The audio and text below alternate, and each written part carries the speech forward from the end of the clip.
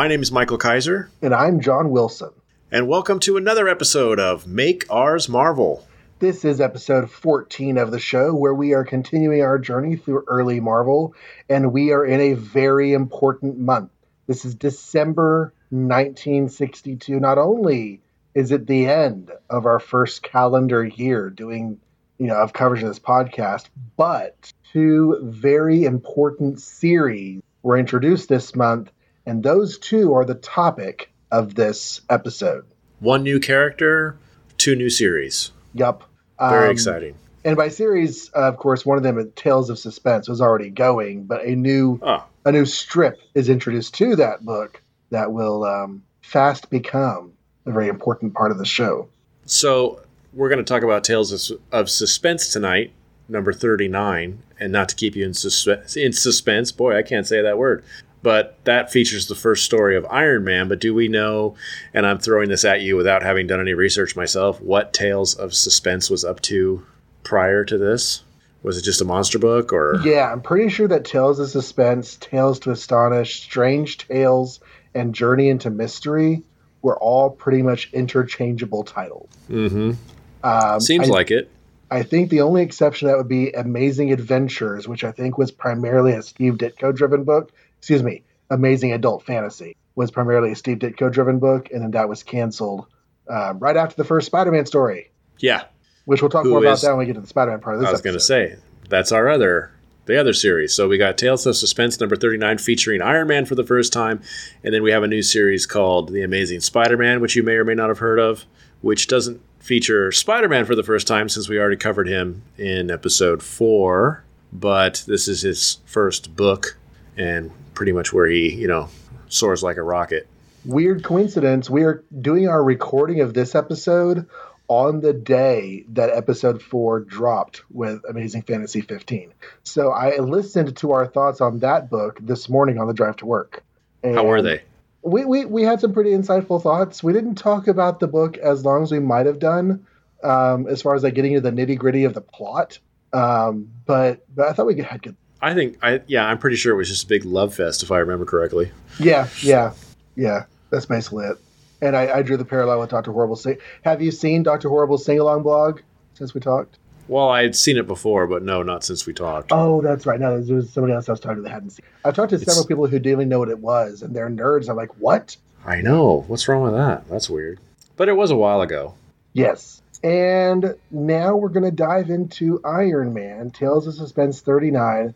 Now, this is December of 1962, of course. And so both of these books were being published in the second week of December, which I'm looking real quick to see what week that was. And that was December 10th, 1960. December 10th. Okay. So my turn to summarize, and I'm just going to read the cover. That's kind of cheating a little bit, but I like this.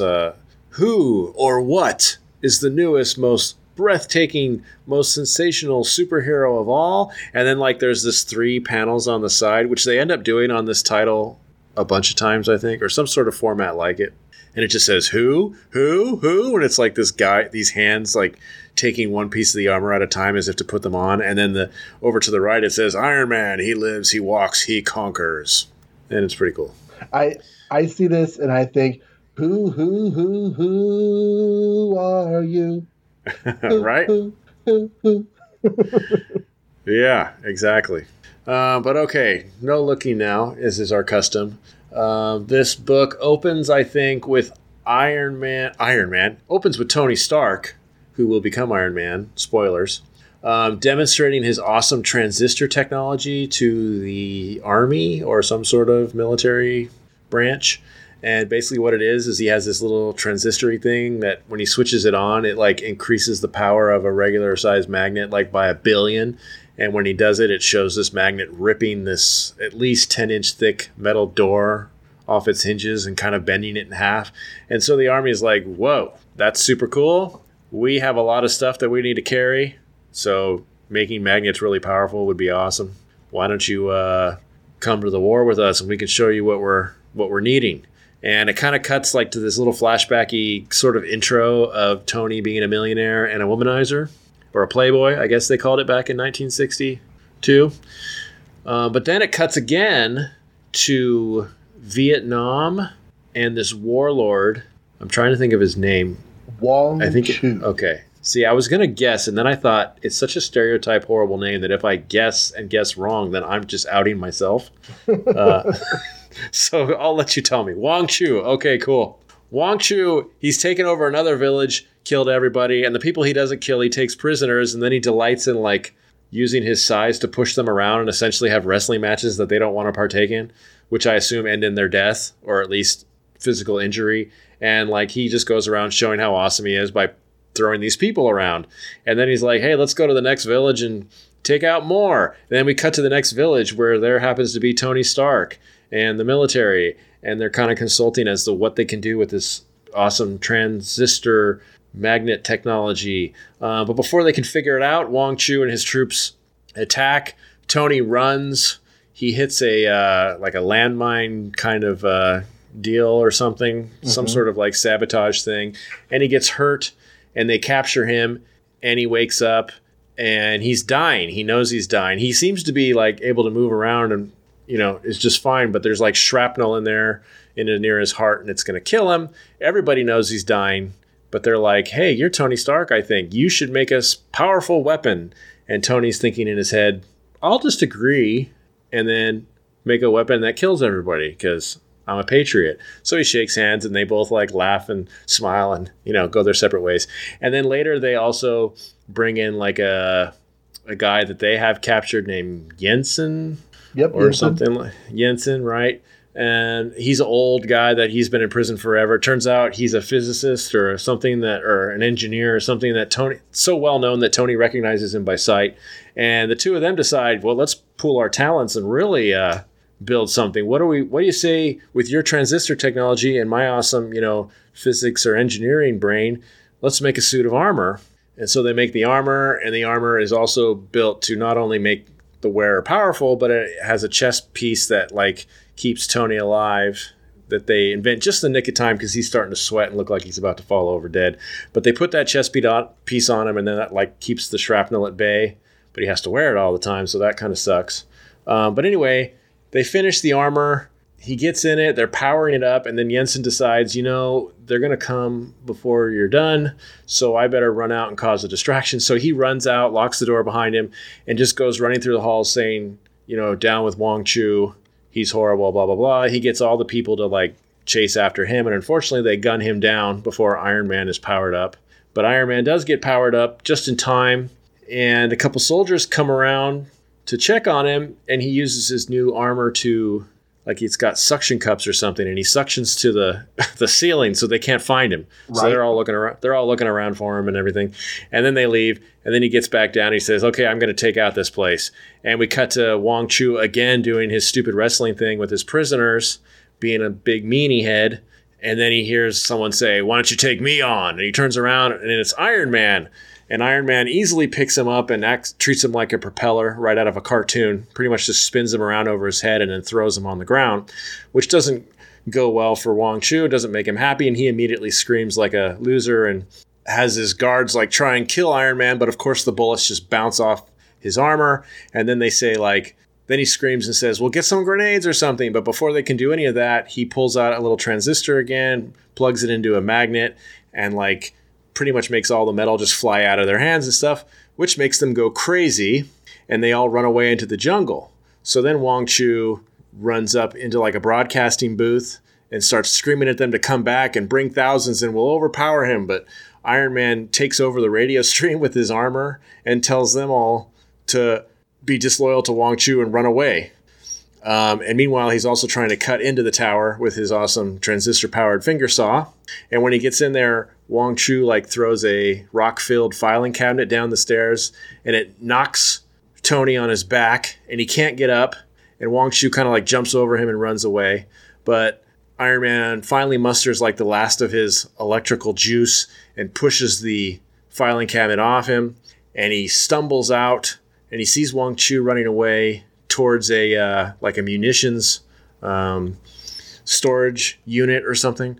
And so he squirts the ground the trail that Wong Chu is leaving, and he lights it on fire, and then fire and explosives don't mix, and it seems like the entire town pretty much blows up at that point.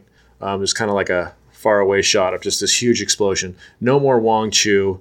Tony's hurting. He's low on energy, and he kind of stumbles away, wondering what his life is going to be like now as the Iron Man. The first time I read this story was right after seeing the Iron Man film. They nailed it, huh? They really did. Like, everything about this story that's important is in the film. And everything in this story that is questionable is removed for the film. It's amazing, like, because we've said before, like, Hulk and Fantastic Four, those origins are dated and they can't do it in a movie. Uh-huh. I remember when they announced Iron Man, I was just convinced they weren't even going to do any of this. Right. You know, it was going to be something else. And the fact that all they did was pretty much switch Vietnam to the Middle East, that's it. Everything else is pretty much it. Yeah. It's amazing. I love that they did that, too, that they just stayed true to the comic and they sold it. And it worked. And over the decades, whenever Tony Stark has referenced his past, the location of this event has changed. Sure. And it had been shifted to Afghanistan a few years before the movie. So it wasn't a super original idea for the movie, but it was an important move. And I think it worked really well, especially with the 2008 film, scripted in 2005, 2006, whenever we're only a handful of minutes after 2001. Right. Just for that moment in the world stage, that was the most reasonable choice. I mean, whenever you have a modern character or a perpetually never aging character with origins in war, whatever decade you're writing that story or rewriting that story, it's going to have to be whatever war is closest around when all this is supposed to be happening. So same with Punisher, like his origins were Vietnam. I don't think they can be Vietnam anymore. I mean, that's one cool thing about Captain America is the whole Frozen gimmick. You could still keep him in World War II forever. He never has to slide up to anything else, because I don't think he would work as like the super soldier of Vietnam or Korean War. No, you're right. The very nature of Captain America is so tied to World War II.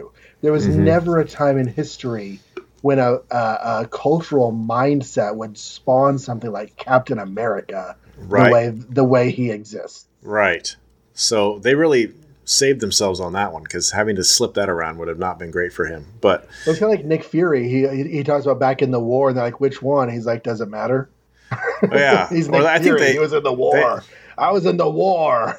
They also gave him like anti-aging serum or something, I think. But I don't remember. And then I don't know how that works. And a son, yeah. Yeah, okay. But, you know, we read a lot of these comics, and they're all awesome. But sometimes there's a little monotony in reading them. So I thought for this one, I'd be like, you know what I'm going to do? I'm just going to pick a random word, and every time I read it, I'm just going to have a shot. And I picked transistor and almost died. Wow. No, I'm making all that up. But man, they say the word transistor a lot. They are definitely a thing, and I'm pretty sure that Stanley has decided they were as miraculous as magnetism. Oh, they're the transistors that power magnetism, so. Yeah. And yeah.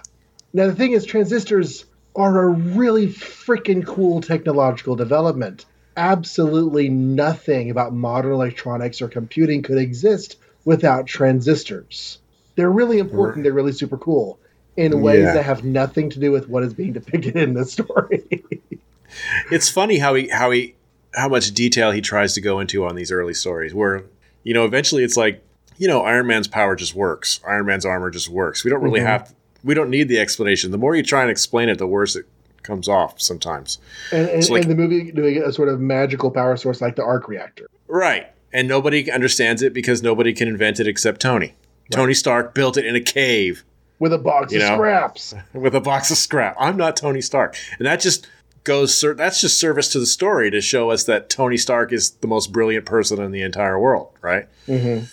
So yeah, that is like the one down thing maybe on this is like everything is explained with transistors, and it's kind of a bummer, like when Iron Man has to stop and pull out a magnet and stick a transistor box in it and flip the switch and all that. It's like, yeah, pretty soon he's just going to hold his hand out and, you know, magnetism is going to happen. And Iron Man in the first opening splash has an antenna sticking out of his shoulder, and as I'm going through, I'm looking to see, does he have this antenna? And he has it, but it's usually telescoped down, which makes me think that it's actually stabbing down into his shoulder. And every now and then it emerges bloody to receive signals. Or it's one of those, like, it comes and goes, though. Because I was scrolling to the part where he actually takes over the radio, which is when you would maybe want an antenna. And there's nothing there at all. So that's weird. But yeah, on some panels, you're right. There's like this little tiny antenna sticking out. Don Heck, everybody. Yeah, well, okay, so this is Don Heck. He was doing the art on Ant-Man this. So as they're expanding their catalog, Jack Kirby is having to choose what he's going to draw. And he turns over Ant-Man to Don Heck, who is also hired to do Iron Man. And I think, in my limited Iron Man experience, I think Don Heck and his development with this character is like crucial to how this character exists in my mind. Well, I think like I said in Ant-Man, I really like the way he draws Hank Pym, and I think the way he draws Tony Stark is no exception. He's good at drawing like that magazine handsome, that 40s magazine guy handsome, and Tony Stark looks like that. I love this panel on page 5 where they're both like, Wong Chu's like, you're going to build this weapon for me, and there's all these thoughts of Tony like, no way am I going to do that. But then the panel is him smiling and going, hey, you're the man. Of course I'm going to do it. Yeah, like finger guns. I'm totally going to do it for you. It's a great depiction. So yeah, that's like right out of the gate. Tony Stark is, the Robert Downey Jr. Tony Stark, I guess. And when I see that particular panel you were talking about, I think about the, he's not going to let us go. And Jensen agreeing he's not going to let us go. As they agree. When the opening splash is interesting because it says, watch his awesome approach. Listen to his ponderous footsteps as he lumbers closer. Now, when I think ponderous footsteps, I'm thinking Frankenstein's monster. I'm thinking a mummy or the water shiver in Jurassic Park as the T-Rex lumbers closer. Not fast. I don't know that he's fast yet. This is his I invented it in a cave armor. Yeah. And like the movie, it's gray, it's big, it's boxy. He can't even figure out how to stand in it at first. There's like this whole page of him falling over and trying to learn how to rewalk. I love it.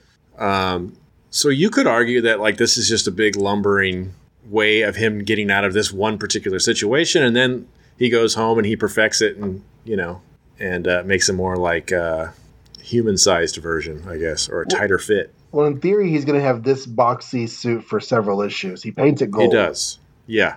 Yeah, it's not until, well, I don't know what the number is, but eventually he'll get that classic red and gold look, which will last like forever. Right. And I say that in a good way because I love that look. And then now it's like, seems like every other issue he has a new armor design because they just can't stop themselves. But so this early one does seem a little less technologically advanced than his, whatever Mark 3, Mark 2, I don't know what it's called. This one's the Mark 1, obviously. Right, this is Mark 1.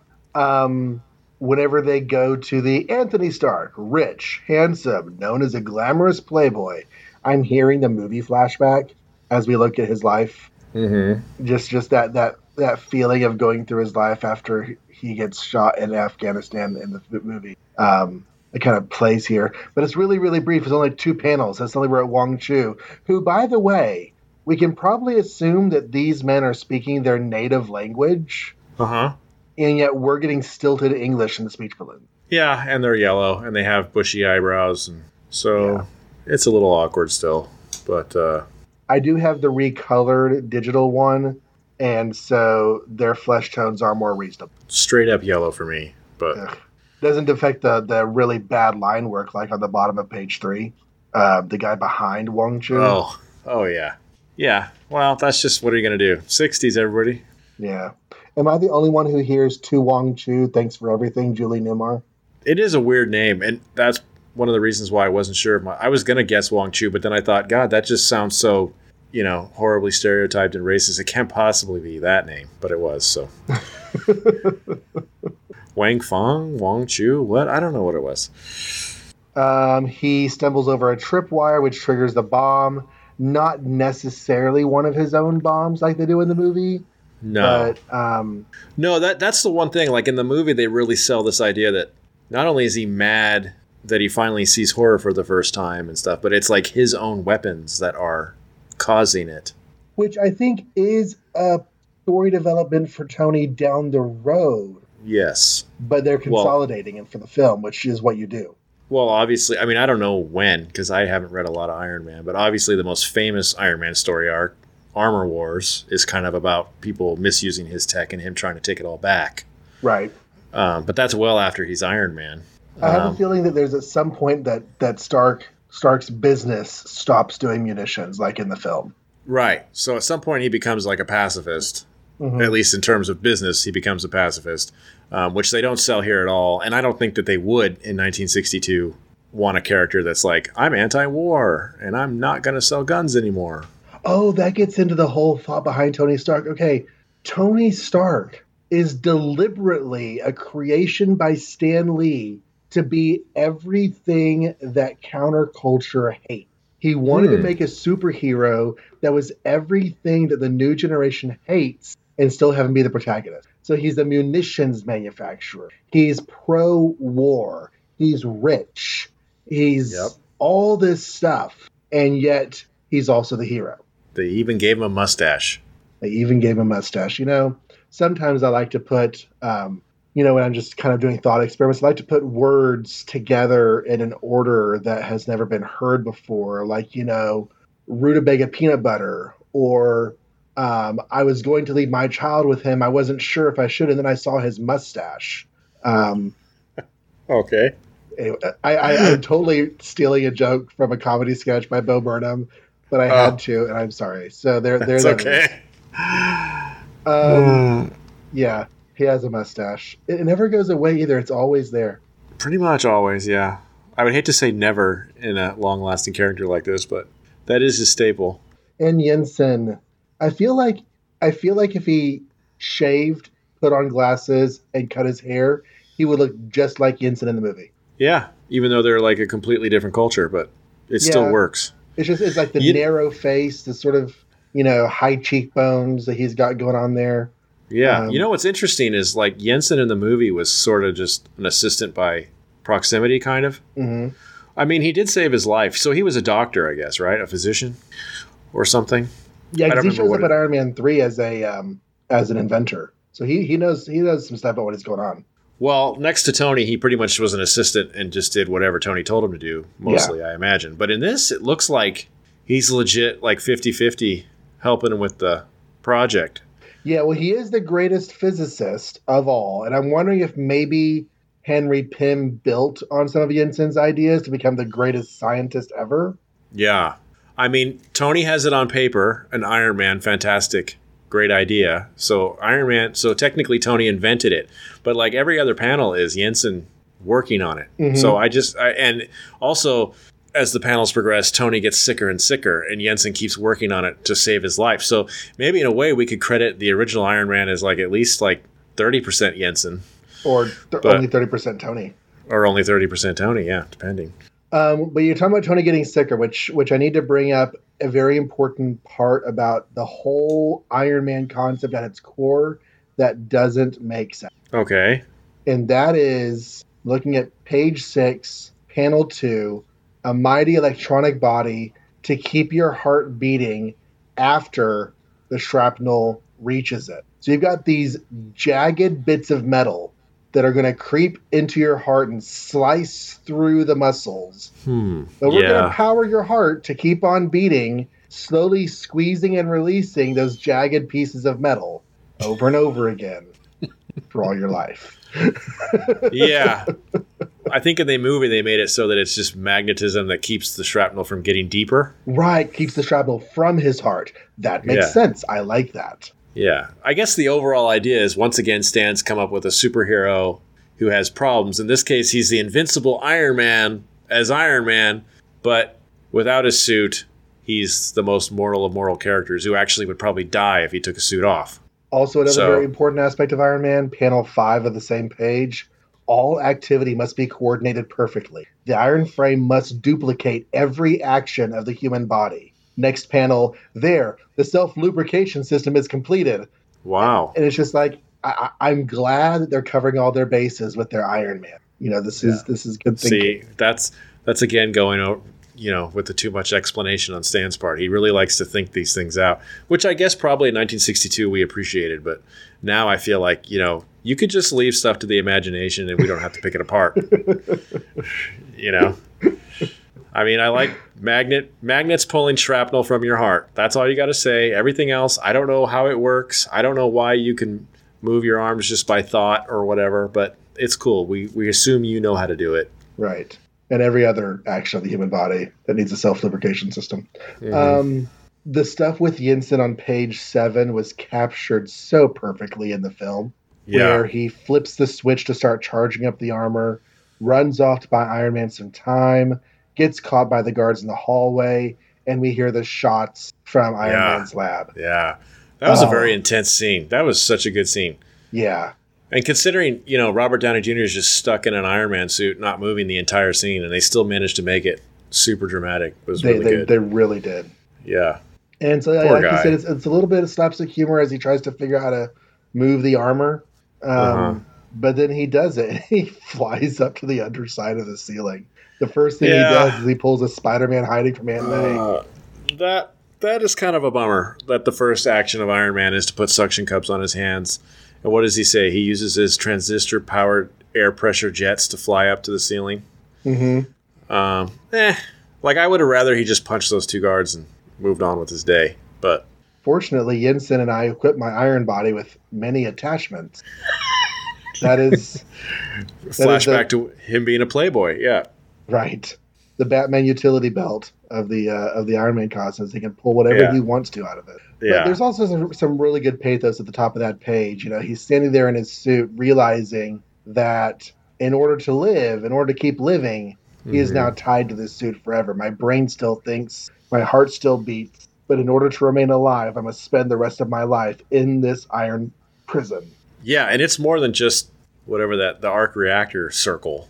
He has to wear, at least for a good while, the entire chest piece. Mm-hmm. So I guess no more casually hooking up with women unless he can explain that, I suppose. Especially if he's trying to keep it a secret. Happening. I don't know how much of this earlier Iron Man you've read, but that's exactly what we see happening. He is totally cock-blocking himself for the next several issues. Yeah, I imagine he'd have to be. Wong Chu is all beating up people, and then he sees Iron Man. He's like, maybe not. That's a cool scene. I like that Iron Man showed up in, clothes. Yeah. For no reason in particular. But it was kind of cool. He turns around and there's a guy in a trench coat and a hat, and he's like, who would dare challenge me, the greatest wrestler of all time? And then he takes his clothes off, and it's Iron Man. I have to question some things, though. Sometimes, so Stanley gets these pages that Don Heck has drawn. In panel 3, Iron Man is reaching up to his jacket. As you wish, Tyrant. First I shall remove my clothes. And the next panel is Wong Chu with a flabbergasted look on his face, and he says, why do you stare, Wong Chu? What is wrong? And it's just Stan. Yeah. Stan. Yeah. Stan. You better hope they read fast, I guess. Right?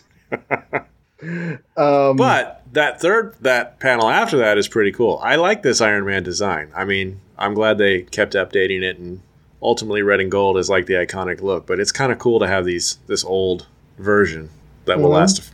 I don't know, is it gone by next issue, or it's the same shape, different color. He paints the gray metal with a gold plate. So this is the only gray Iron Man until flashbacks or whatever. Mm-hmm. Cool. Yeah, I think it's cool. And he says, what is it? I wrote something down about a magnetic turbo insulator, but I don't know where that was, so never mind. Oh, gosh. Who knows? Yeah, I don't know. Oh, on the next right page, here. Page 11. Yeah, where that's where he plugs the transistor into his magnet to get rid of all the weapons. Why not just use the word electromagnet? Because that's actually a word. I'll just reverse the charge on this electromagnet instead of this magnetic turbo insulator. So this, again, is where it's all complicated. Why is that magnet even free? And why does he have to manually put the transistor in it? Why not just have all that incorporated into his body somehow? Right. Just hold your hand up and do it. So. He might be doing... Stanley might be tying into the spy genre of James Bond having all the cool gadgets. I think this is the time around when Dr. No came out, isn't it? Oh, we're actually... Yeah, it had to be around now, but Dr. No might not even be out quite yet.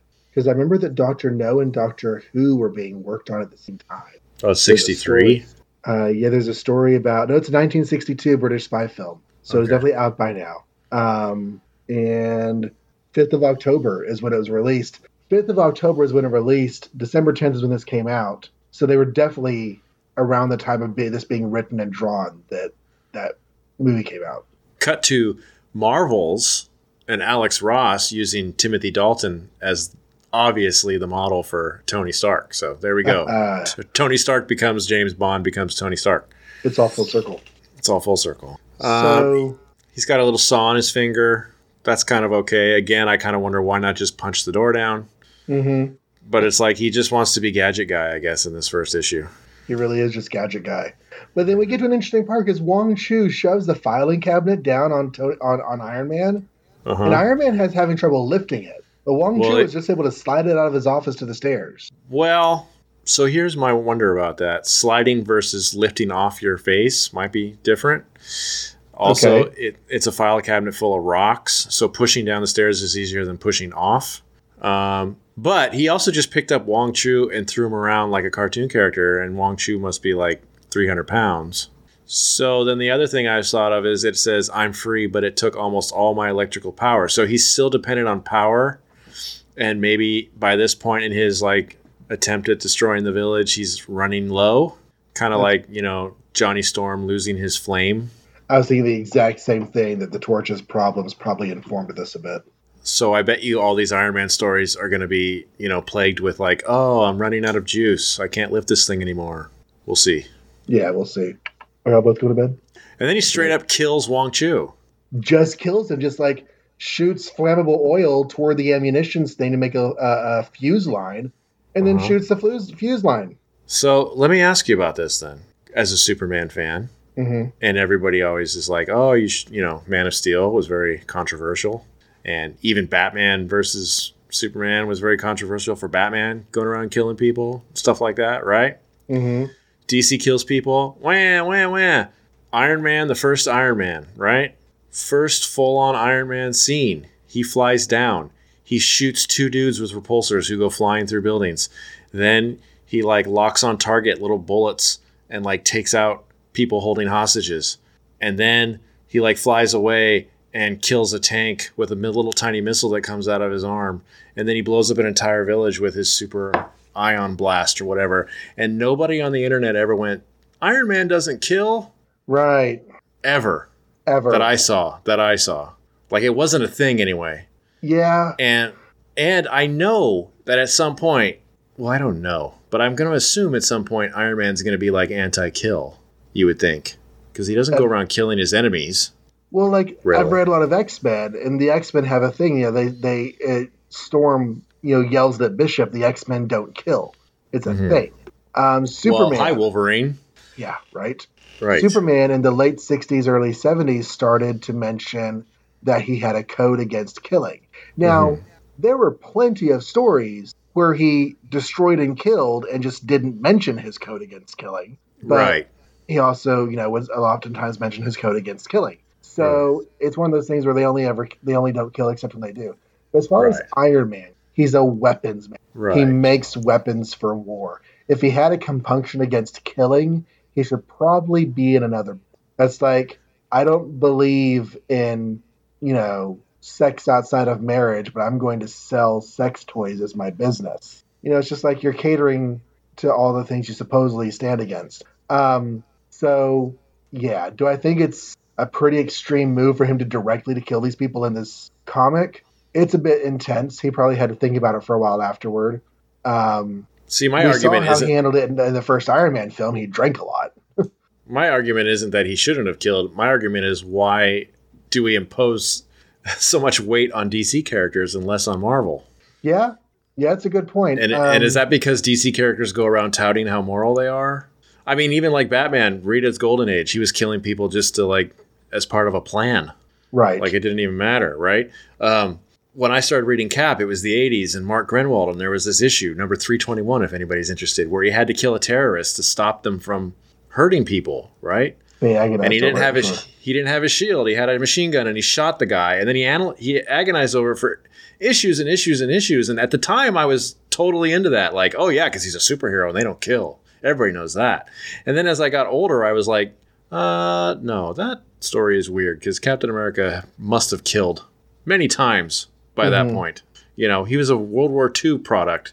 We've read, you and I have covered issues where he and Bucky like load up a boat full of dynamite and push it towards a boat, you know, and, and blow it up full of people. So, and he hangs out with Thor. And if he was anti-kill, why would he be friends with Thor? Thor has obviously killed people.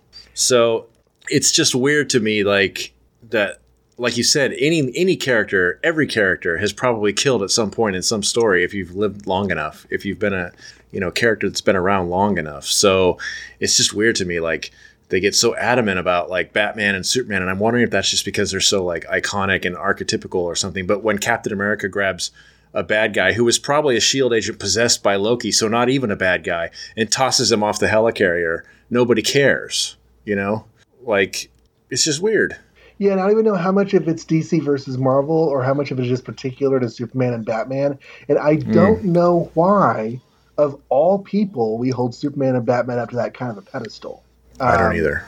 You know, I have extolled the virtues of the Superman films of the modern era on other podcasts, so I'm not going to spend time doing that here. But yeah, the way that story was told, in order to stop Zod and save the Earth, Zod needed to die.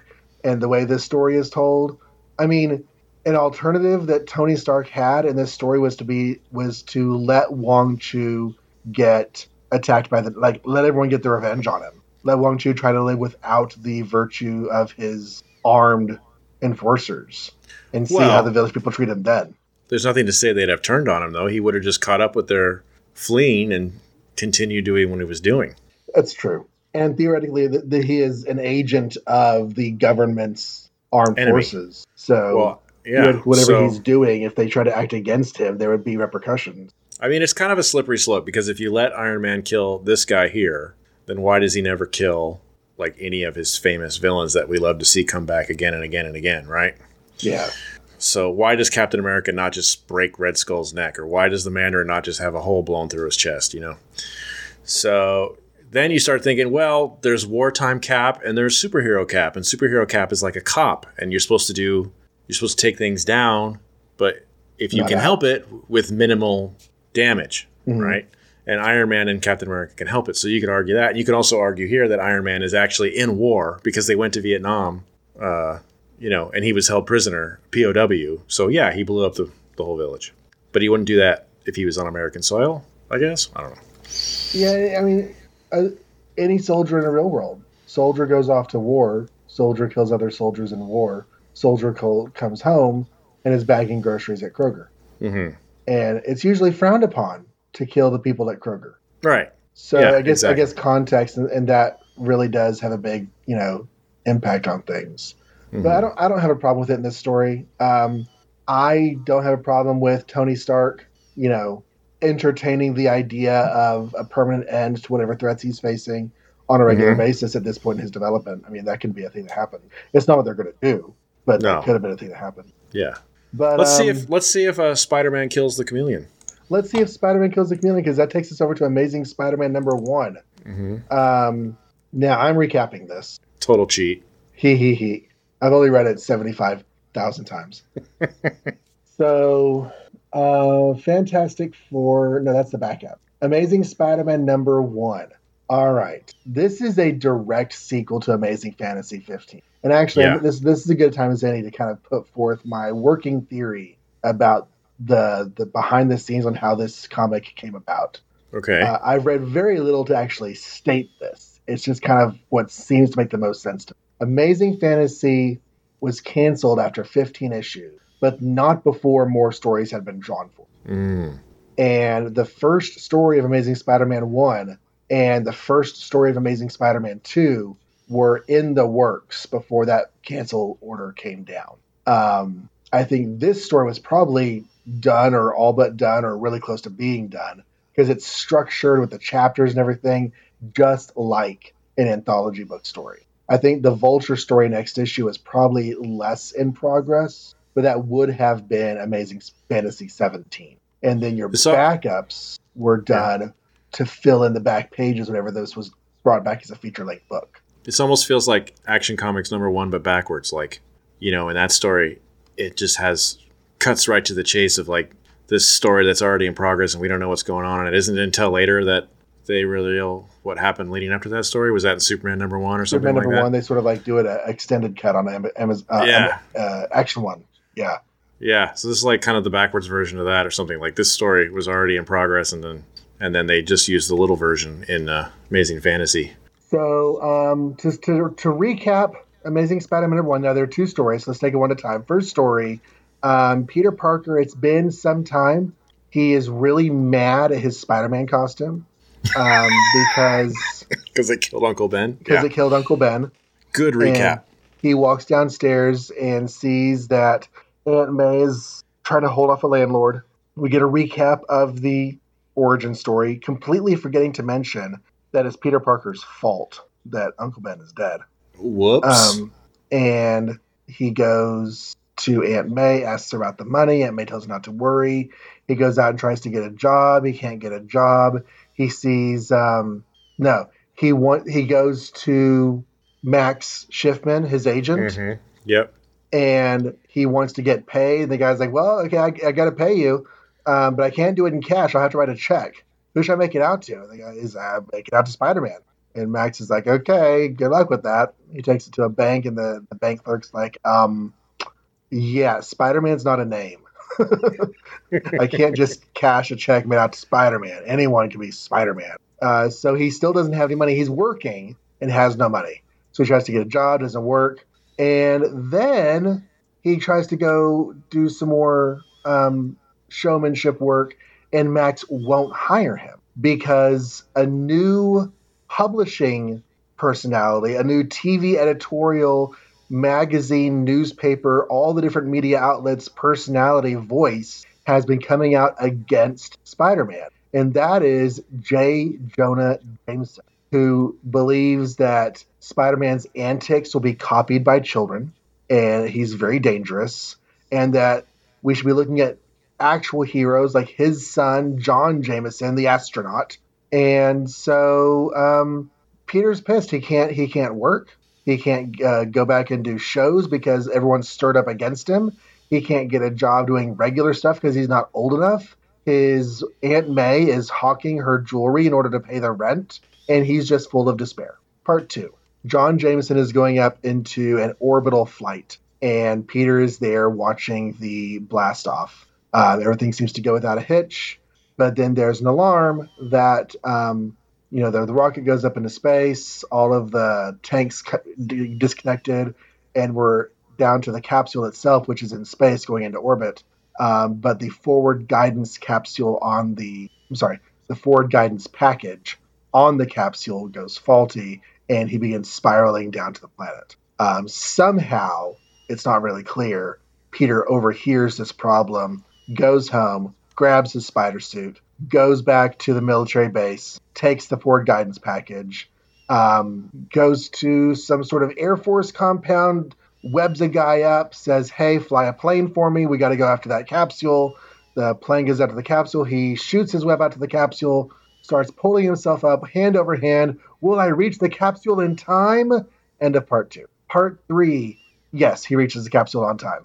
He plugs in the package. Everything lights, all the red lights go off. John Jameson releases the chute. The capsule lands safely. And Peter's like, phew, I bet even Jonah Jameson's going to have good things to say about me now since I just saved his son. And turns out, no, Jameson has even worse things to say about Spider-Man for illegally commandeering a plane, probably rigged the whole thing up just to get publicity. And he demands that the law enforcement agencies issue a warrant for Spider-Man's arrest. And sure enough, in the newspaper, it talks about how the FBI are now on the lookout for Spider-Man. So Peter's entire life is in shambles, and even being Spider-Man is getting him in trouble. What a bummer of an ending. It's a major bummer. It feels like very little time has passed between this issue and last. I would say legit none. Yeah. This is kind of like the first and second Hulk, you know? They're just continuing along. Right. I don't know that I've read this before. I thought I had. I've certainly seen the cover a billion times, but yeah, I guess I haven't because I don't remember anything about a Rocket story. It's kind of weird. It feels a little bit incongruous with like the rest of early Spider-Man when you get like even the back half of this issue is the Chameleon. You get the Vulture, and you get Dr. Octopus, you get Sandman, and you have the Rocket story with John J. To paraphrase Tony Stark, this seems like a little above his pay grade, you know? Like it's just a weird, oh, we have a rocket problem. Well, I'm Spider-Man. I'll take care of that. It's like, maybe somebody else who can like fly or something can do that. And that's actually one of the few things I kind of have a problem with in this story is we don't see the mental process of Peter Parker deciding to save them. Mm-hmm. It's just like assumed, being the superhero, he's going to save this guy. We see him grabbing his suit. There's only one person who can save John Jameson, and that is Spider-Man. That's pretty much the entirety of his motivation. Right. And I would have liked to see it because this is his second time doing something heroic with the suit, and the first time was whenever he was avenging Uncle Ben. Yeah, which like you pointed out, and I didn't even notice that they kind of just gloss over that whole motivation. Yeah. So there's one, they do say, if you understand the context, they say, but while I was busy showing off, an armed burglar fired and killed my uncle. So you go, okay, that's the part he's talking about. But if you've never read Amazing Fantasy 15, that could mean like he just wasn't home. Yeah.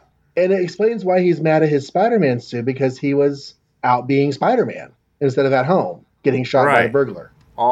Uncle Ben is dead, and because I was too late to save him. That doesn't mean, you know, you let the guy go that ended up killing him. Which, by the way, this is I don't know how many times we ever get to see that scene. It always seems like something that we never see, the part where Uncle Ben actually gets shot. Yeah.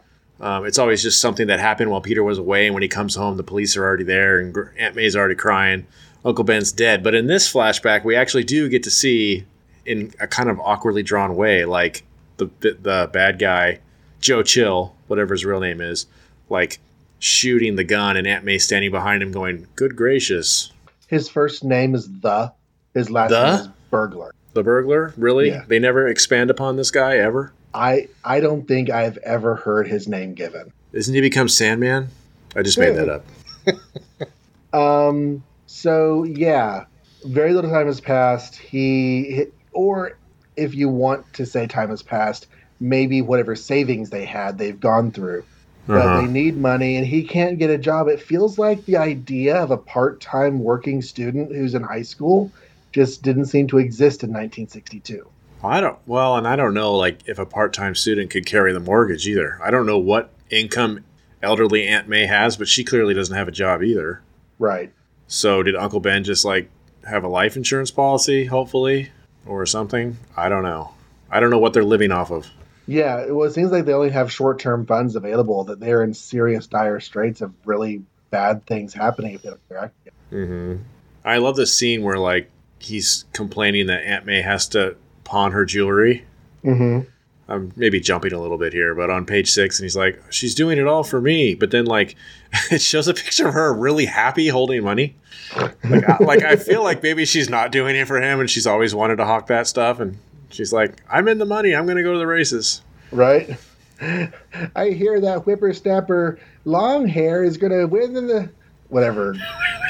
You know. Go Secretariat. Yeah. Right. Seabiscuit's going to pull it in. So that is always going to...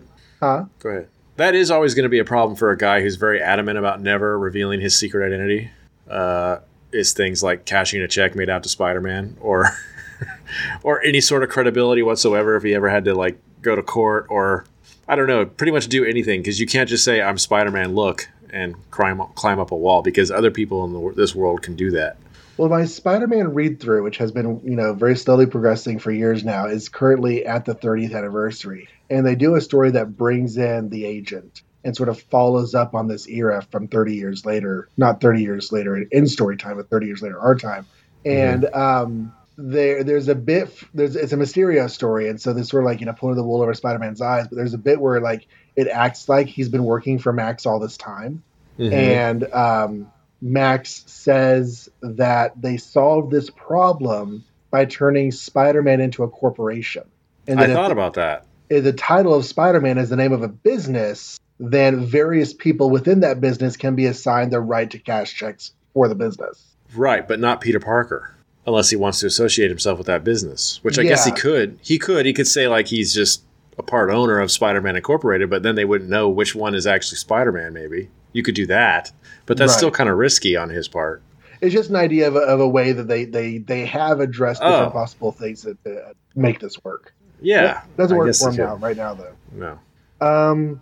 Other things, it's interesting that there's no Flash in this issue. Oh, really? Was there a Flash in Amazing Fantasy 15, or was he just a generic bully? He was named Flash. Okay. I don't remember that. Hey, Sally, you want to go see a movie this weekend? For the umpteenth time, Mr. Parker, just not my type, not when there are dreamboats like Flash Thompson around. I admire your good taste, doll. Get lost, bookworm. Yeah, then he has the exact same pose as this other guy who's got an O on his chest. Yeah. And has black hair, and it might as well be Flash Thompson. Might as well be Flash. Maybe they just miscolored him. And the blonde there is not named, but of course that's going to end up becoming Liz Allen, would be love interest of Peter. Okay. He's got a lot of those. Yeah, for such a introverted, socially awkward nerd. Yeah. So J. Jonah Jameson? Yeah. Explain to me his hate on. See, you can't. No one really ever talks about why he hates Spider-Man so much, do they? Well, okay, so I want to talk about that, but I feel like it's going to lead into something else I want to get into with this issue. Okay. But before that, a different aspect of J. Jonah Jameson is something that you pointed out to me recently, and that is that he is very much modeled after Stan Lee. As far as his personality, that evidently Stan was a bit of a thunderbolt to coin a nickname around the Marvel bullpen, and that Jonah Jameson is kind of the same personality. Right, they both have the same mustache, and at the time anyway. Yeah, so now whenever I read Jonah Jameson, it's being like, we cannot allow that masked menace to take the law into our own hands. It's like, we cannot allow that masked menace to take the law into his own hands. He's a bad influence on our youngsters. Hey, true believers. Children may try to imitate his fantastic feats. Excelsior. Exactly. Okay, so that's his motivation. I forgot he said that. I forgot he said anything in this issue about his motivation, but there's a motivation, I guess. He's like the guy who hated comics and was responsible for the Comics Code Authority, I guess. You're right. He very much is Dr. Wortham as far as Spider-Man goes. He's like, it's gonna. He's imitating Dr. Wortham. Yeah. So maybe that was what he's doing. Maybe that's. I mean, because in the future he'll like some superheroes and hate others. So obviously, always Spider-Man. Maybe because Spider-Man is a spider and he doesn't like spiders. So then he goes on to say that instead of Spider-Man, instead of this dangerous costumed superhero that's going to turn your kids gay, the youth of this nation must learn to respect real heroes, men such as my son, John Jameson, the test pilot, not selfish freaks such as Spider-Man, a masked menace who refuses to even let us know his true identity. So this got me going down a thought process. Can I tell a story? Can I do a little spiel here? Of course. Okay, so at this point in the universe, Spider-Man is a TV sensation. He is David Copperfield. He's someone who does fantastic things on screen. And I was like, oh my gosh, he's so amazing. And Jameson's writing against him. So I was trying to figure out what his motivation would. Why would he be coming out against Spider-Man specifically so strongly? And actually, I was remembering hearing that like David Copperfield was like possessed by demons. I'm really certain I remember hearing that in my like religious circles as a kid. So he emphasizes his son, John Jameson, the test pilot, the astronaut, and the stories, of course, about his flight. That got me thinking, where was the space program in 1960? What was going on there? Right. So this issue was published in December of 1962, but it was set to come out in Amazing Fantasy 16, which would have been July 19th. So I'm looking up, space program timeline 1962, and I get a series of events, and it mentions the United States' first manned orbital flight from John Glenn was that year. I think, oh, okay, that's cool. And then I remember, wait a second, my dad, my wife's father, my father-in-law, but I call him my dad, was a big space nerd when he Mm-hmm. was a kid. So I called him on the phone, like, "Hey, Dad, what was the cultural zeitgeist about astronauts in space in 1962 after the time that John Glenn did his orbital flight?" And he's like, "Okay, football was not as big a thing in the early 60s as it is now. And for a lot of people, kids especially, 8 to 12-year olds, the astronauts, they were our national heroes. Yeah. So in a way, Jonah Jameson is saying, forget Spider-Man. You have all these real heroes to look at. These people who are doing amazing, dangerous things. One of them happens to be my son. Right. So I'm like, okay, cool. So then I turn the page as I'm looking through this comic, and I see that at the beginning of part 2, it describes Peter as going to watch the orbital flight of John Jameson. I'm like, wait a second. John Glenn did an orbital flight in 1962, and John Jameson is doing an orbital flight in 19. So I Yeah. call my dad again. I say, Dad, how many orbital flights were there? He's like, well, you got to understand that, like, our space program was designed to accomplish certain objectives. Every single time we sent a rocket or a person up into space, it was for a particular reason. And John Glenn was to catch us up to the Russians already having put a man in space. We wanted to Mm-hmm. check that box. So John Glenn's orbital flight was America saying we can put a man in orbit just like anybody else. And that was the purpose of that launch. So other things that might have gone into orbit were for other purposes. John Glenn's orbital flight was the man going into orbit flight. Like, okay. Okay. So I'm reading this and I'm thinking, this was 1962. It was published in July. It would have been being written in like May or April, and the flight happened in February. And so I'm thinking in my head that Steve Ditko is doing a riff on John Glenn's orbital flight, like doing a nod, like doing an homage. Well, it was published in December, wasn't it? It was published in December, Yeah. but like that was after months of delays. It was supposed to come out in the summer, if my Oh, working I theory see. is correct. Oh, I see. Yeah. Since it was supposed to hit in the summer, he would have been working on it in late spring. This thing happened in February, but then I kept going. Mm-hmm. I looked up a picture of John Glenn in 1962, and it shows him in his astronaut outfit. And you look Mm-hmm. at John Jameson in his astronaut outfit, whenever Jonah's saying, make the world as proud of you, son, as proud as I am today. Yeah. And the detailing of the suit is the same. There's like this little like bandolier cord that goes diagonally across the front of him. It looks like John Glenn. And I'm thinking, Wow. it's not just an homage to John Glenn. It is John Glenn. Like Steve Ditko is doing the story of John Glenn in Spider-Man. And then it doesn't stop, because the Wikipedia entry for the flight of John Glenn into space says that he boarded the rocket at 11:30 a.m. after a 90-minute delay because of a faulty forward guidance package in the Wow. capsule. And So this is like the alternate reality version where they didn't delay. right, this is the universe where they didn't delay John Glenn's flight, and Spider-Man had to save him.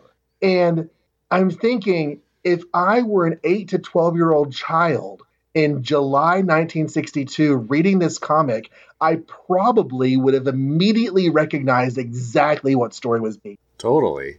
Maybe not so much by December, because, you don't have as much repeats of media in the 60s like you do now. Well, but I mean, if that was their heroes, and it's not like they had the internet or influx of media we have now, so that could have lasted long enough to know who the heck they were trying to be in this book. But I've looked online. I have never seen nor heard of that connection made before. And I feel like now that I've seen it, it's like really super obvious. Like I'm not even saying Steve Ditko was probably doing this. I am saying Amazing Spider-Man #1 is Steve Ditko's riff directly taking the story from the headlines of Spider-Man. You know what's interesting is page 7, like you were talking about, where it's the first part of part 2. That second panel actually looks like he's trying to draw a likeness to me. Yeah, that's the one I was. Yeah, that's where it has like the little strap going across the front. Yeah. it's not like just a regular Steve Ditko character. It's like he had a photograph out and he's like, okay, this is how you draw the nose. Mm-hmm. And it just looks like he's straight up trying to copy a real person. There's not a whole lot of like facial detail there to make him look like distinct. But if someone said, hey, look, here's a photograph of John Glenn. Hey, look, here's somebody drawing John Glenn in a comic book. I would have said, yep, that's him. Yep. And I sent you a couple pictures in our Facebook chat. Maybe we can put those in the visuals for the website. Yeah, absolutely. Show notes, yeah. That's cool. Did you look up whether his dad was named J. Jonah Glenn? I actually did, and he is not. Bummer, because that would have been awesome. And very, very little is online about how John Glenn later became a werewolf. They don't really talk about that in the news very much. Well, they don't want to tear down their heroes, Right. But it's cool. It's cool that J. Jonah. I'm sorry, not J. Jonah. John Jameson is in the first issue because I didn't know he was that old of a character. Right. I thought it was more of like an add-on later. He kind of goes away a bit and then comes back sporadically. I knew him in the 90s as like working for like paramilitary police forces like Code Blue and stuff like that. I first discovered him as a pilot for the Avengers. Oh, so okay, there's that too. He did the Quinjet piloting for a little while. Mm-hmm. It's kind of interesting. I've come across those stories, but it's not part of any Avengers era that I've read. Mm-hmm. But yeah, like I said, this is just kind of a wonky. I like the introduction of J. Jonah Jameson. I like the introduction of, Peter Parker being broke and having problems and not being able to cash checks or make money and everybody hating him. All that stuff is cool, but then there's just like these pages of him like renting an airplane so he can go stop a rocket, and that's just a little weird. Well, not to totally ruin this forever, but that webbing up of the military guy, that's a Paste Pot Pete story beat from that last issue we read. Right? Yeah, that's true. Pete did the exact same thing. And I am waiting for the Adventures of Pete and Pete to happen in the Marvel Universe, where it's Peter Parker and Paste Pot Pete running around together. Just making stuff sticky? Yeah. That sounded wrong. Okay. I feel like the Air Force just turning the guidance package over to Spider-Man, a masked TV personality, is extremely unlikely. I mean, I know they have nothing else they can do with it, but just like saying, oh, well, I can't do anything, so here, random stranger in pajamas. Yeah. I mean, at least he encountered them by climbing up the building and going through the window. So in that sense, they could see that he was somewhat legit. But yeah, I don't know. I mean, if there's nothing else you can do, what could they do? And it seemed like he was crashing a long time. He was. Well, he was falling from space. Okay, how long does that take? I don't know. It takes a long time to get up there. I know that. Yeah. But he was also going very horizontal. So like he was in orbit, so he was going tangential to the planet, but then slowly getting closer and closer to the planet. That makes sense, I guess. Steve Ditko really likes the multi-part format. He really takes advantage of it, even to the point of kind of ridiculousness. Like on page 11 at the bottom, there's a really big cliffhanger. The capsule is losing altitude dangerously. Can I attach the missing unit in time? Turn the page, part 3. What a lucky break. It fit in place as smooth as silk. Yeah. Not much drama there, I guess, huh? Yeah. It's actually a really short part 3, too. It's only 3 part pages. 3 is super short. Yeah. But like I said, when we were talking about Amazing Fantasy 15, or maybe some other comics, 3-page stories were part of the format in those books. Yeah. Like you had a set order of story length in some of the issues I've read. The guy kind of kept the same format. In the middle of the book, there was a 3-page story. It's weird. I like Peter's shocked expression that nothing went right.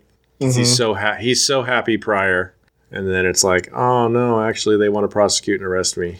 And that makes me wonder, like, did he ever consider the idea of being like Cockroach Man next time he went out?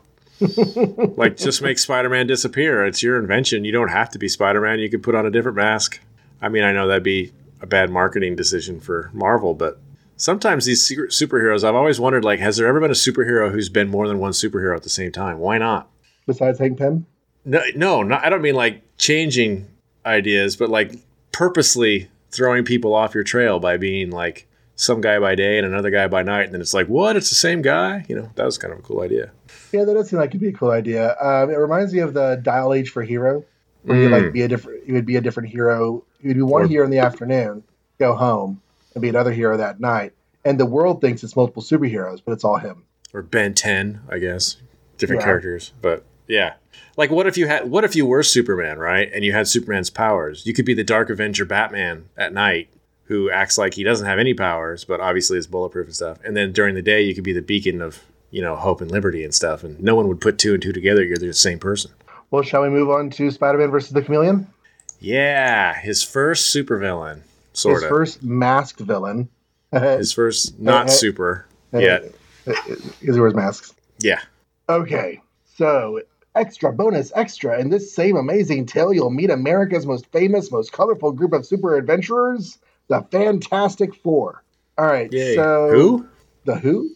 Who? Never heard of him. So Peter Palmer is sitting in his home, trying to figure out what to do. Yes, I noticed that too. Also, another reason why I think this was the first story they did after the break. The first story because Stan Lee couldn't remember the kid's name. Or the letterer did it. One of the two, yeah. Yeah. He's like, I know a way to make some money. I'm going to go join the Fantastic Four. So he walks over to the building. He's like, oh, I can't use the elevator because you need the special beam. He pries open the doors with his spider strength. Oh, no. The elevator car is suspended above me. I can't get past it to get up there. Okay, I might as well go outside and climb the building next to the building and use the power lines to sort of, scale over there. And I'll just go in the window on one of these upper floors, and the Fantastic Four sitting inside, eating their Cheerios and reading comics and whatever. And Reed's like, Yerk. Oh, no, it's an alarm. Let's, use some really overpriced barriers to try to stop Spider-Man. Oh, no, Spider-Man. Don't destroy our overpriced barriers. And Spider-Man comes in and destroys the overpriced barriers. And, they start attacking him, and they start attacking him, and Reed is like, "We don't have to fight." And Spider-Man's like, "Who's fighting? I'm just showing you what I can do. I should be part of your team, and I'm sure I'm worth your top pay." And he's like, "Fella's got rocks in his head," and which I think is the first deliberate rock joke from the thing. And Reed's like, yeah, we don't pay anyone to work for us. And Johnny Storm was like, tell me about it. Sheesh. So Peter's like, fine, whatever, I'm leaving. And they're like, by the way, aren't you wanted by the police? And Peter's like, screw you guys, I'm going home. So he goes home. And meanwhile, Spider-Man goes into a military installation and webs up a guy and steals some plans. I don't know what the plans are for, but gosh, they're plans. And then he runs out, and somewhere else he changes out of his Spider-Man suit and changes into... Wait, is it the Spider-Man thing yet, or is it the Spider-Man thing later? He is doing some old man scientist thing first. That's right. Yeah. He's not getting... He's not. I'm confusing my plot points. He's not stealing the plans yet. He's just changing disguises and getting secret stuff out of labs, and he goes back to his base, and he's the Chameleon. He's a faceless dude with goggles, but he's actually wearing a mask, and you just never see his face.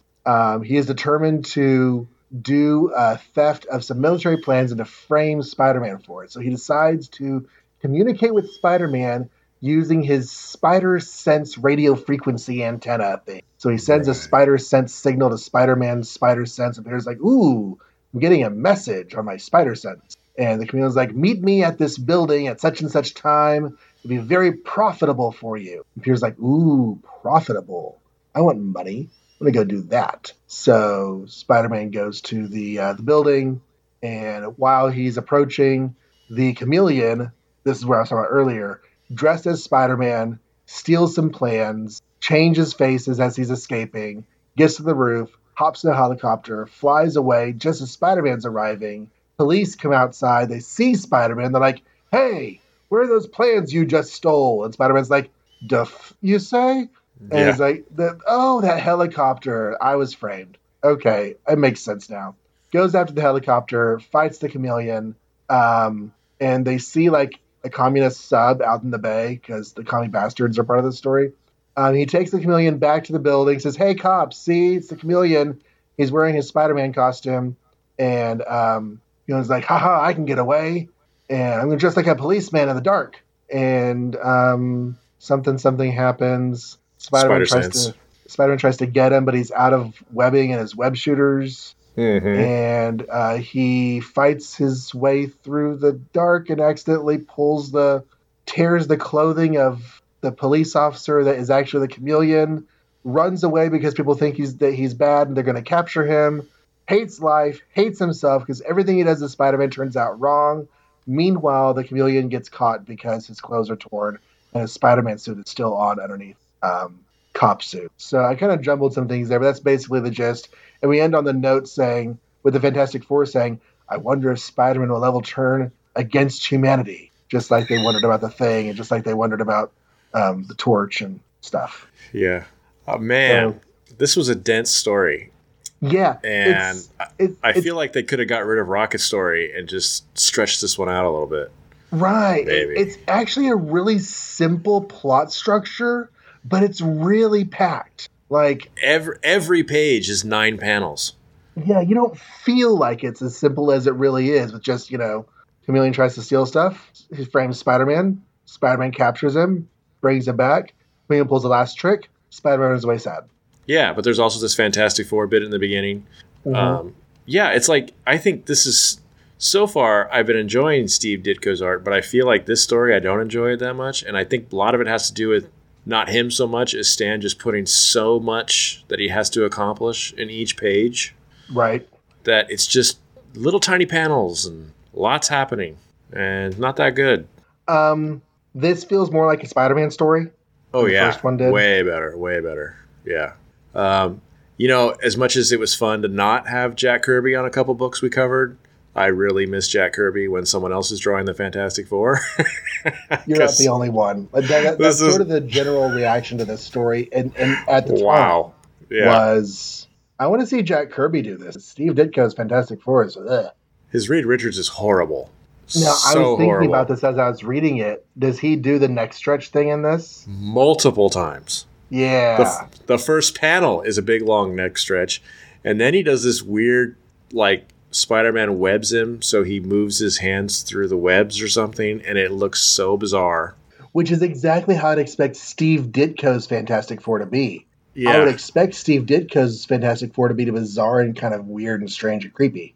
And then there's this another panel where he's like this big wall that he's trying to make when he's trying to get Spider-Man to stop, and his neck is stretched again, and the Thing looks weird, and Sue looks weird, and Johnny has a face which I don't think we've seen from Kirby yet. Right. Really? But he's putting a full-on face on Johnny, and it looks kind of weird. It's just it's funny. It's funny that we haven't seen anybody else draw the Fantastic Four yet at this point in history. And this is my first Fantastic Four. Oh, wow. Yeah, these are the comics that I had as a kid. So this issue, and then when they come back in issue 8, and then the Torch shows up a lot in Amazing Spider-Man during the Ditko run. He's kind of a supporting character for a while. So, yeah. The Fantastic Four do definitely look weird. I also, as he's approaching the Fantastic Four, we get the one panel of the crowds reacting to Spider-Man, and I love that. Oh, yeah. I mean, it's a cool scene, except for them looking weird. I like the whole idea of him going to ask them for a job, and, of course, in Marvel fashion. Actually, that panel of him jumping through the window is amazing when it's just Spider-Man. That's a good shot. But, and I guess if you're a Spider-Man fan, it's fun to see him take on the entire Fantastic Four and survive and actually look like he's doing a good job. Like he could actually beat them, or at least it was a stalemate. Yeah, it was cool. I think it would have benefited more from, again, just having this be the one story. I like the scene, the way that we meet the Fantastic Four. They're just kind of hanging out. And the Torch has just gotten through setting what the Thing is reading on fire.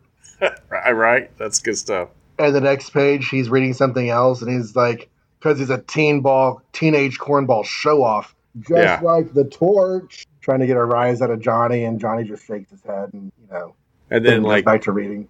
When Spider-Man leaves, Sue's like, too bad he left suddenly. Perhaps we could have helped him, and things like, we got enough problem kids to worry about. Right. We know who he's talking about. I think that if Reed is going to use thousands of dollars to create defensive devices, he should be more copacetic with his defensive devices being attacked. Yeah, especially the Fantastic Four, who seem to want to ruin millions of dollars worth of stuff every issue for no reason. Right. He should be used to that by now. If it wasn't Spider-Man, it was going to be them. And speaking of it being Spider-Man, it's worth pointing out that Spider-Man, like we have talked about the first story, he's hardly a superhero at this point. From the Fantastic Four perspective, this is a TV sensation. This is a wrestling guy who's been on the Ed Sullivan Show doing superhero tricks. Mm-hmm. Maybe they've heard about him saving the astronaut recently. Maybe not. And now he's showed up in their place, fighting them, wanting to join the team. It's just weird from their perspective. One thing he didn't do, he didn't rip the elevator doors off and pull the elevator down and climb up the cables like the Thing did.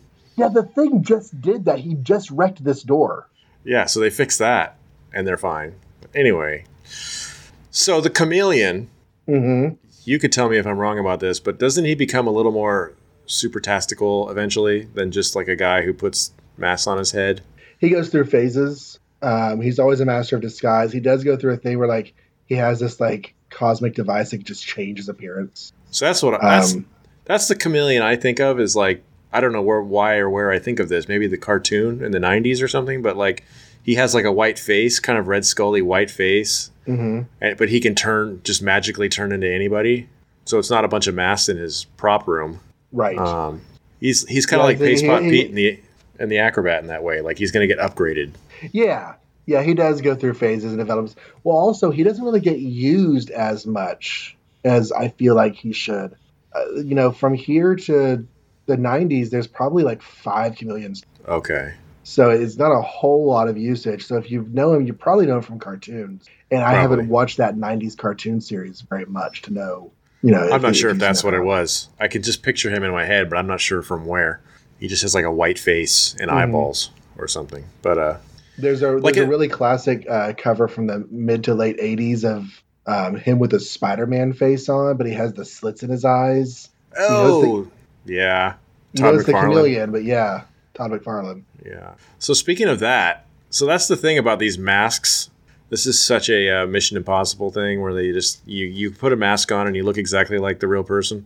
Yeah, you pull the mask off, you have the Batman cowl underneath. But he at one point in this story puts a mask on over a Spider-Man mask. Yup. And so you would think the guy he's talking to would go, hey, how come every time you open your mouth, there's red and webs and stuff inside your face? That's weird. How come your eyes are white? Do you watch Game of Thrones? I've seen a few seasons. I haven't watched it lately. It reminds me of the redheaded guy from the A Girl Is No One, the whole thing that, oh crap. I haven't watched it in so long I've forgotten her name, but the younger Arya. The whole thing that Arya goes through of trying to become no one, trying to become the worshiping the faceless god. They have all those faces in there, and there's this part where they're just pulling off one face after another, and it's face after face after face after face. I feel like the Chameleon is that. I feel like A Spy Is No One should be the title of this story. Yeah. But yeah, the Chameleon sends out a message to him. He says, Spider-Man would make a perfect fall guy for me. And it's Spider-Man is a nobody. He's basically framing Justin Bieber with a spider gimmick and an FBI warrant. Yeah. It just seems kind of strange, but that's okay. And interestingly, he knows about the spider sense. He does know about the spider sense. He's probably been reading Henry Pym's papers. Yeah. So it's just one of those things, kind of I always wonder who knows about that and who doesn't know about that. Because if I were Spider-Man, I wouldn't let people know about that. Mm-hmm. If I could help it, because that's just something I should play close to my vest, and I don't need people using that against me in any sort of way, like throwing some crazy supersonic thing at me that overloads my spider sense or something like that. Same with Daredevil. I don't want them to know I'm blind and I have super awesome senses. Let's just let them think I'm an awesome ninja guy, right? Right. Ninja guys are awesome anyway. Yeah, because if they know I have super hearing, then Batman's going to throw a supersonic grenade at me and make my ears bleed and I'm going to fall over and be useless. So, obviously this is just a 1962 book and they kind of slipped up and somehow Chameleon magically knows that Spider-Man has a spider sense. But it'd be interesting to see how many other characters know that in the future. Right. it is something I think that kind of goes back and forth Yeah. in the usage. But I do kind of hate that he sends a signal to the spider sense. I mean, we've already Hmm. established that with ants. I mean, the Henry Pym mentioned a second ago, so why not spiders? But Yeah. we are going to find out way the frickety frackety tic tackety time down the road that the chameleon is Russian. Oh, okay. So whenever the commie bastards are there in the bay, they're not necessarily his bosses. I mean, they are his bosses, but they're also his countrymen. Hmm. So that's a thing that happens. I guess we could assume that he's communist at least at this Yeah. point. Well, I kind of read it as he's just working for it, like he's doing a job. Oh, well, that could be too. Yeah. He doesn't really have any strong patriotism. He's more after the money, and he gets hired to steal some plans for some people. But But all that stuff is fun. That whole page where he's getting away on the sub and Spider-Man does the, two webs on a pole and stretch and oh yeah, fling himself like a, what do you call those things? catapult, Yeah, a catapult, slingshot. slingshot. That's the word I was looking for. And then he like turns his webs into a parachute, and that's cool. Yeah, the whole like pages 7 and 8 and mainly 7 and 8 are like this big action movie scene, especially Mm-hmm. page 8. It's like there's like heavy drum music going in the background. Spider-Man gets a speedboat. It's only one panel, but Spider-Man gets a speedboat and goes out after the sub and like do do do do do do do do Spider-Man, and it's just Well, when you're out in the water, there's not a lot you can web to. he webs So the helicopter. I guess you need a boat. You do need a boat. What would a god need with a speedboat? Well, Spider-Man used it. Yeah. We get to page 9, and Spider-Man runs out of web fluid. And I feel like this is one of those things that is treated as a trope of early Spider-Man, but it really almost never happened. Good. Because I'm kind of tired of the tropes of, like I lose my flame power, I lose my transistor power, I have to drop my hammer. So it'd be cool if he doesn't run out of web fluid all the freaking time. I will warn you that he forgets to reload before the next issue. Well, that's okay. At least it's continuity. Yeah. And So it's kind of as part of my theory about this story being done after next issue's story, that it's sandwiched in between. So it feeds off of the money problems from issue 1 or from issue, the first story. And, knowing that he doesn't have webbing in issue 2, you're like, oh, I'm running out of it here and I still don't have it there. And it just kind of, it fits in between the two.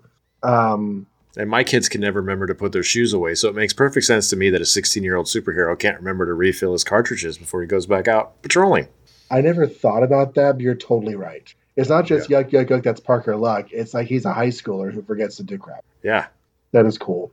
And I'm kind of out of things to say about this issue. Yeah. I definitely like the second story better. Chameleon's cool, nice and solid. I liked the crossover with the FF other than their looks, but it was fun to watch them interact. But it's good. Good first issue for The Amazing Spider-Man, which will end up going, 500 issues or something like that?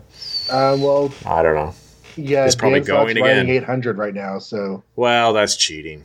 I don't know if I buy into those. I don't know if I buy into those read numbers, especially when they like post their reasoning behind it. Half the time that doesn't work for me. Like it doesn't make sense. But the yeah. original volume of Amazing Spider-Man goes at, I want to say 441 before it's restarted. Yeah. Back in the good old day, kids, when every superhero had a solid volume 1 series that was just going and going and going. Spider-Man had plenty, actually quite a few, but Amazing, obviously the first one. Mm-hmm. But yeah, I miss those days before they like had to renumber everything all the time. I know it's just a number, but it was just cool. You collected Captain America, that was it. Here's the book. Right. Iron Man, here's the book. Spider-Man, here's the books. But still. All 4 of them. But they were cool books, and they usually interacted with one another, which was also cool. Yeah, that is one of the things about my read through has been interesting, watching how the relationship between the books ebbs and flows and changes. Yeah. And sometimes they are completely separate, and sometimes they are very codependent. Or interdependent rather. It's interesting to watch it change. There's something, and you having more of an art feel than I have, there's something that I find ineffable that makes this story feel visually different to the story in the first half and what we get in the second issue. I don't know if Okay. it's just the fact that the captions are all blurbity lined. I don't know if it's the fact that all of the panels are so tightly packed. I don't know if there's something about I don't know what it is, but this story feels like after page 14 of the first story, and then you get the splash page, and then you turn the page, it immediately feels different. I just think it's because it's so much stuff they're trying to cram into it. Because 9 panels each page. That's like the maximum amount of panels you can do, pretty much every page. Every page has 9 panels. So, and also I imagine, I don't know Steve Ditko's history up until this point, but we've mentioned him here and there doing short stories here and there and anthology books here and there. Like maybe this is his first big full-size book that he's supposed to do all by himself. And he was just feeling the rush or the crunch because it seems a little more cartoony than he was doing in, say, like Amazing Fantasy. Mm-hmm. Yeah, and just flipping ahead to Amazing Spider-Man 2. And the panels are more open. The art feels less compacted. There's very little Peter Parker in this story, which might also be part of why it feels so weird, is that the Peter Parker life is not a part of this story. The only thing we get of Peter is him standing in his room looking at an issue of the Fantastic Four or a magazine about the Fantastic Four or something with a giant spider underneath a dome on it. And Peter's face is so small you can't even see the eyes. His Spider-Man is consistently pretty awesome, even in this story. Yeah. Like, he's good at making Spider-Man kind of dynamic and fun. Mm-hmm. Except for this thing we didn't talk about, a personal message from Spider-Man.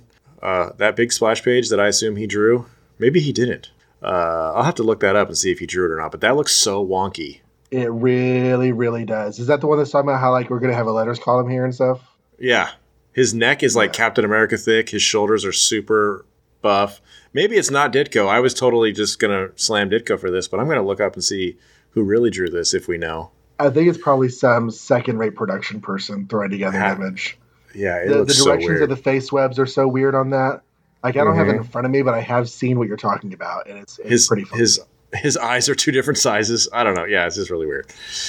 Well, before we go, Mike. Yes. It's the end of the month. Okay. We have to do it. We have to do ratings. We have to do top and bottom picks for the month of December 1962. Okay. Now we have. Go ahead. I was going to give you a little recap, but you can go ahead and do it. Well, I was going to try and do it, but I'm not sure if I'm going to get this right. But we have Journey into Mystery 89, which was what? Thor. Thug Thatcher. Oh, Thug Thatcher. That's right. Okay. We have Tales to Astonish 41, where he goes to some alternate dimension. We have Fantastic Four crossing over with the Hulk for the first time in FF number 12. Strange Tales, where he fights the Acrobat and gets gunned down, sort of. And then we have the 2 we talked about tonight, right? Tales of Suspense 39, featuring Iron Man for the first time, and Amazing Spider-Man number 1. Mm-hmm. Yikes. You're going to go first. I'm going to go first? Yeah, because I have to think about this bottom a second. pick was a toss-up between Thor, Torch, and Ant-Man. Mm-hmm. And I didn't choose Thor because there was some cool drama with Thug Thatcher and his wife, and Walt Simonson brings that story back. And so even though the story's not great, it has import that's worthwhile. Mm-hmm. And I really could have chosen Ant-Man, but it was the first Don Heck story. It has the tiny costume, and there is some stuff that I like about it. So that left the torrid twosome where Johnny Storm gets convinced to leave the Fantastic Four by a random guy named Xanti, who just uses him to break into a bank vault. And they call themselves the Torrid Twosome, like they're having a love affair. Yeah. So, yeah. My bottom pick for this month is Torch. Okay. My top pick, the other 3 books are Iron Man, Fantastic Four, and Spider-Man. And I'm sorry, it's gonna be hard to beat Spider-Man on a regular basis for me. I'm going to try not to be one note. Yeah. But Spider-Man was my guy. And this issue, I really liked it. And the fact that I discovered something which I feel like is new Spider-Man information with the whole John Glenn thing. Mm-hmm. just like elevated this issue in my head. Okay. So my bottom, God, man, because I like the Don Heck, so I hate to say, give him a bad vote necessarily, but I also really found Tales to Astonish 41 to be like a real left turn for that character. Yeah. I'm going to say Tales to Astonish number 41 is my least favorite. But Acrobat, you're right. Johnny was super dumb in it, but he is kind of a super dumb character. And I did like the whole getting shot in the arm thing and the Fantastic Four showing up and like helping him out and stuff. And like you said, Doug Thatcherson or whatever wasn't that bad and had some fun parts. So yeah, I'm going to go Tales to Astonish just because that story was so bonkers for Ant-Man. Okay. And then Iron Man's going to be my favorite because Spider-Man was cool, but he had the rocket thing, which was kind of a bummer for a first issue. Mm-hmm. And even the second story, which was good, like we just said like a million times, was really cramped, it seemed like, and kind of drawn weird. Iron Man, it's not really fair to compare maybe because it's just like one of many stories in that book, so it's shorter. But it was very sweet, very on the point. The movie pretty much ripped it off exactly, and it's the introduction of a new character who's really fun to read. And so, yeah, Tales of Suspense number 39 is my favorite. Okay.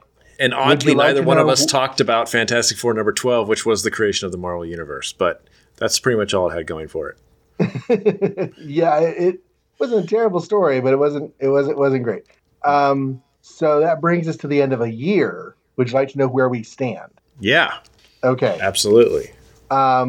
Your vote, you were pretty consistent. No, we were both kind of all over the place. Okay, good. But you did have 3 votes of Ant-Man as your least favorite. I am so sorry, Hank Pym. But hey, it is what it is. I had 2 votes for Ant-Man and 2 votes for Torch. Okay. As my least favorite. Wow, I thought I'd have more Torch. That's weird. You only put Torch on bottom once. Really? Wow.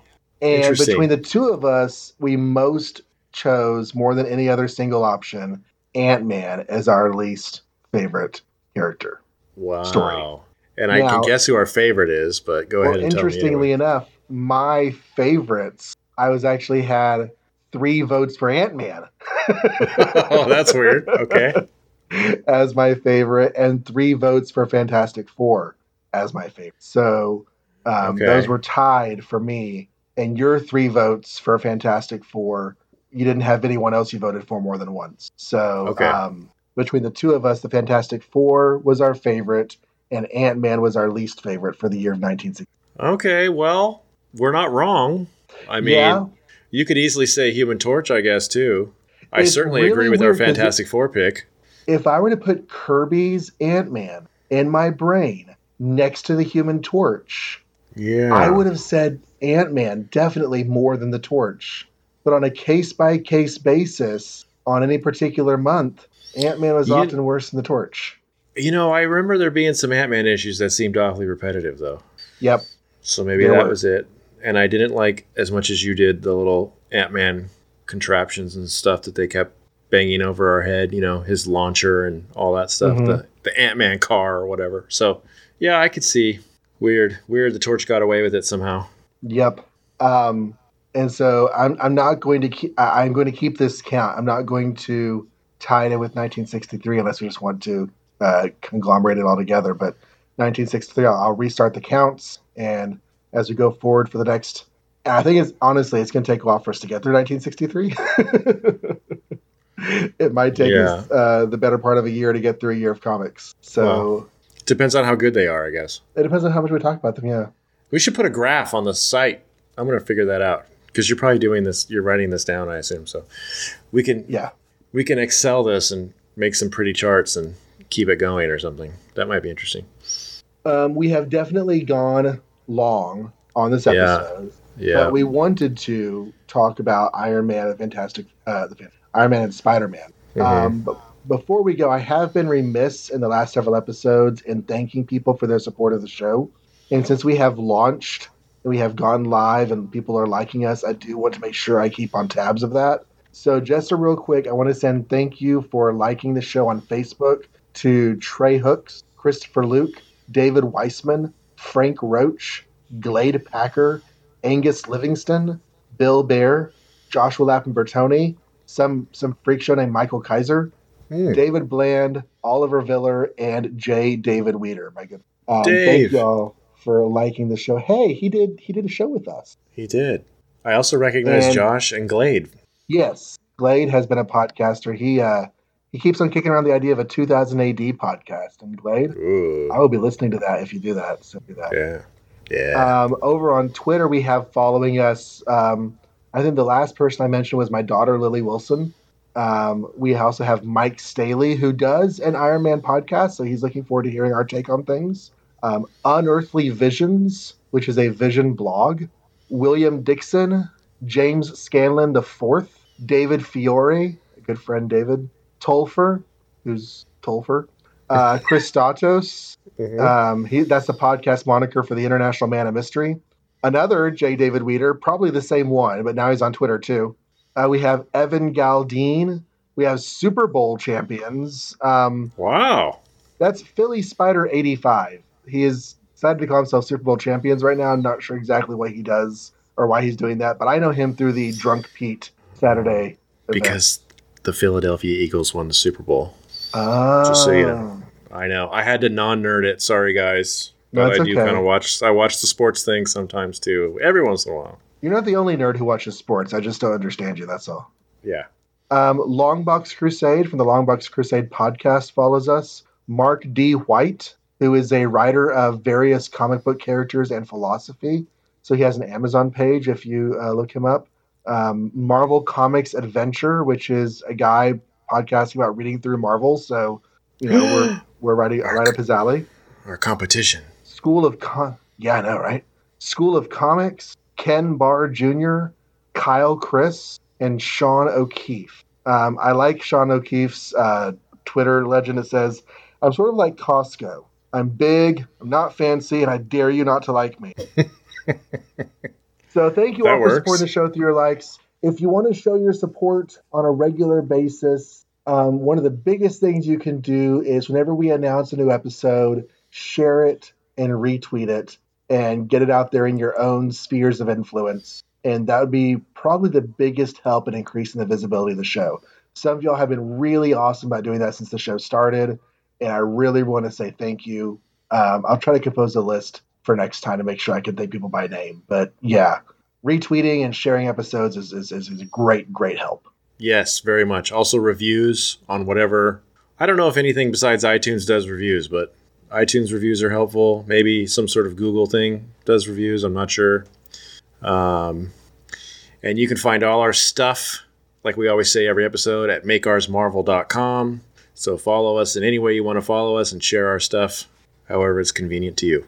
All right. Well, next episode is a new year, 1963. Yep. Mm-hmm. By the end of it, those Marvel Universe is going to be a whole lot bigger. We will be covering Gunsmoke Western number 75, Love Romances number 104, and Patsy and Heedy number 87. Like hell you say. I'm sorry, that's what we will not be covering. Did I misspeak? Right. Well, until Amazing Fantasy gets uncanceled and they do issues 16 and 17, make ours Marvel.